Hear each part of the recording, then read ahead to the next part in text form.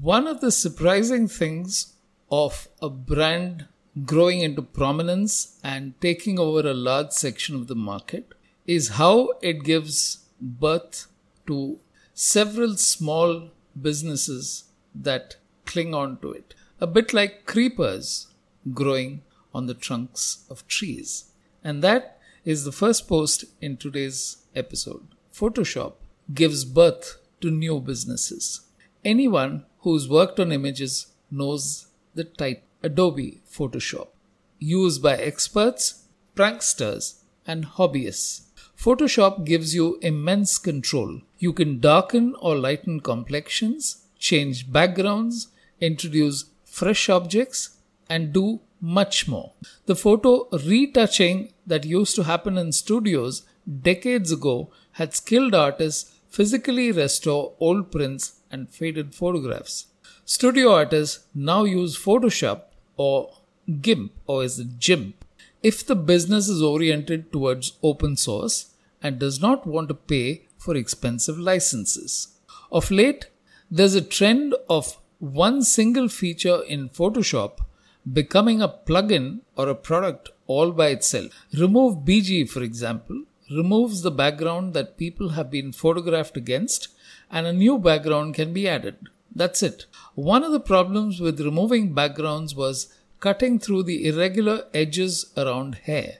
That used to take a long time in the early versions of Photoshop. Now it's just a single click. Cleanup has launched recently. The promise is that it will remove objects, people, text, or defects from pictures. Instagram started a $1 billion business with nothing more than fancy filters to be applied to digital photographs. And that was enough to get millions of people hooked. It's quite an evolution from black and white to color to digital to transformation of images. Then the setting up of companies that simply store and transmit images for e-commerce sites like ImageKit. They serve over 1 billion images a month. This was a change few saw coming, and how it'll evolve is anyone's guess. The update: the speed with which AI is changing these short-lived business models is to be seen and believed in 2023. From the relative transience of business models to the evergreen truth, the second post in today's episode. In business, nothing is a sure thing. You can have a great track record and be a stock market favorite without a pause for years. Spend months on projections that play out elaborate scenarios, and then find that things don't go according to plan or even close to what was predicted.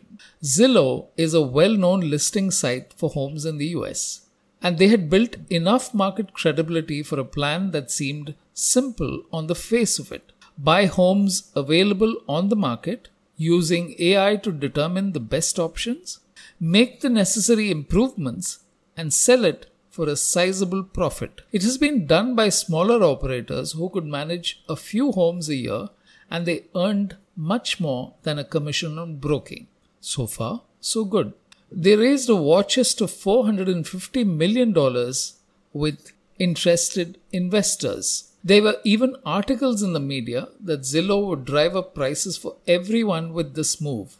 Like brokers slowly but surely kept prices going up in the high demand neighborhoods. The company moved aggressively ahead and bought up available homes across the country in a massive spree that lasted for months. Then, all of a sudden came the announcement that Zillow had paused purchases. A few days later, they were letting over 2,000 people go, and they're writing down purchases of over $300 million. What just happened? In a market where the demand for houses goes through cycles, Zillow found that managing everything from buying to refurbishing to selling took a lot longer than estimated. On a smaller scale, it looks like a massive business waiting to be tapped. But then the gap became too hard to bridge during the pandemic. The sure thing became the impossible. And finally, the death of advertising has been predicted every year or every decade. and with the changing of technology, it has become a trope. But the fact is that even the new age businesses ultimately have to revert to the tried and tested model because it still works. Netflix was one of those who never had advertising but has gone to have an advertising tier as one of its plans. And this final post is about a messaging app. Telegram tries old style advertising targeting on its channels. Even the holdouts seem to have switched gears. Telegram is now open to brands advertising on specific channels with over 1,000 members. But they don't allow external links or tracking. So how does it work? In the good old way, by contextual targeting of the channel and ads limited to 160 characters. That is a hard to sell proposition. It's not enough to get through to 18 to 25 year olds. You need to be able to target 18 to 25 year old profiles who play a certain set of games, visit Starbucks twice or thrice a day, and live in a particular geographical area. Just saying. It's a lot more granular than that. Facebook has spoiled the game for general purpose advertising where the audience is loosely defined and served. Apple put the brakes on them by preaching privacy.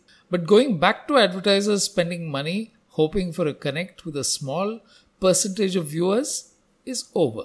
And digital platforms have only themselves to blame for having defined audience segments so narrowly. They're stuck in a groove that gets deeper by the day. Telegram has also raised the entry level for brands by setting $2 million as the minimal spend per year. And if advertisers don't spend the money in the time contracted, they don't get a refund. At least that's what one of the comments states. The attraction, of course, is that the base of over 400 million active users can be targeted. But clients who spend millions of dollars are a lot more demanding. Telegram may have to climb down from a high horse to make this work. Every week, I'll plant a few ideas in your mind on branding, behavior, and markets. Triggers for your thoughts.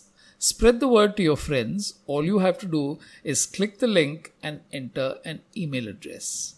I'd really like to hear from you, whether it's a comment, a criticism, or a quote. Thank you as always for listening.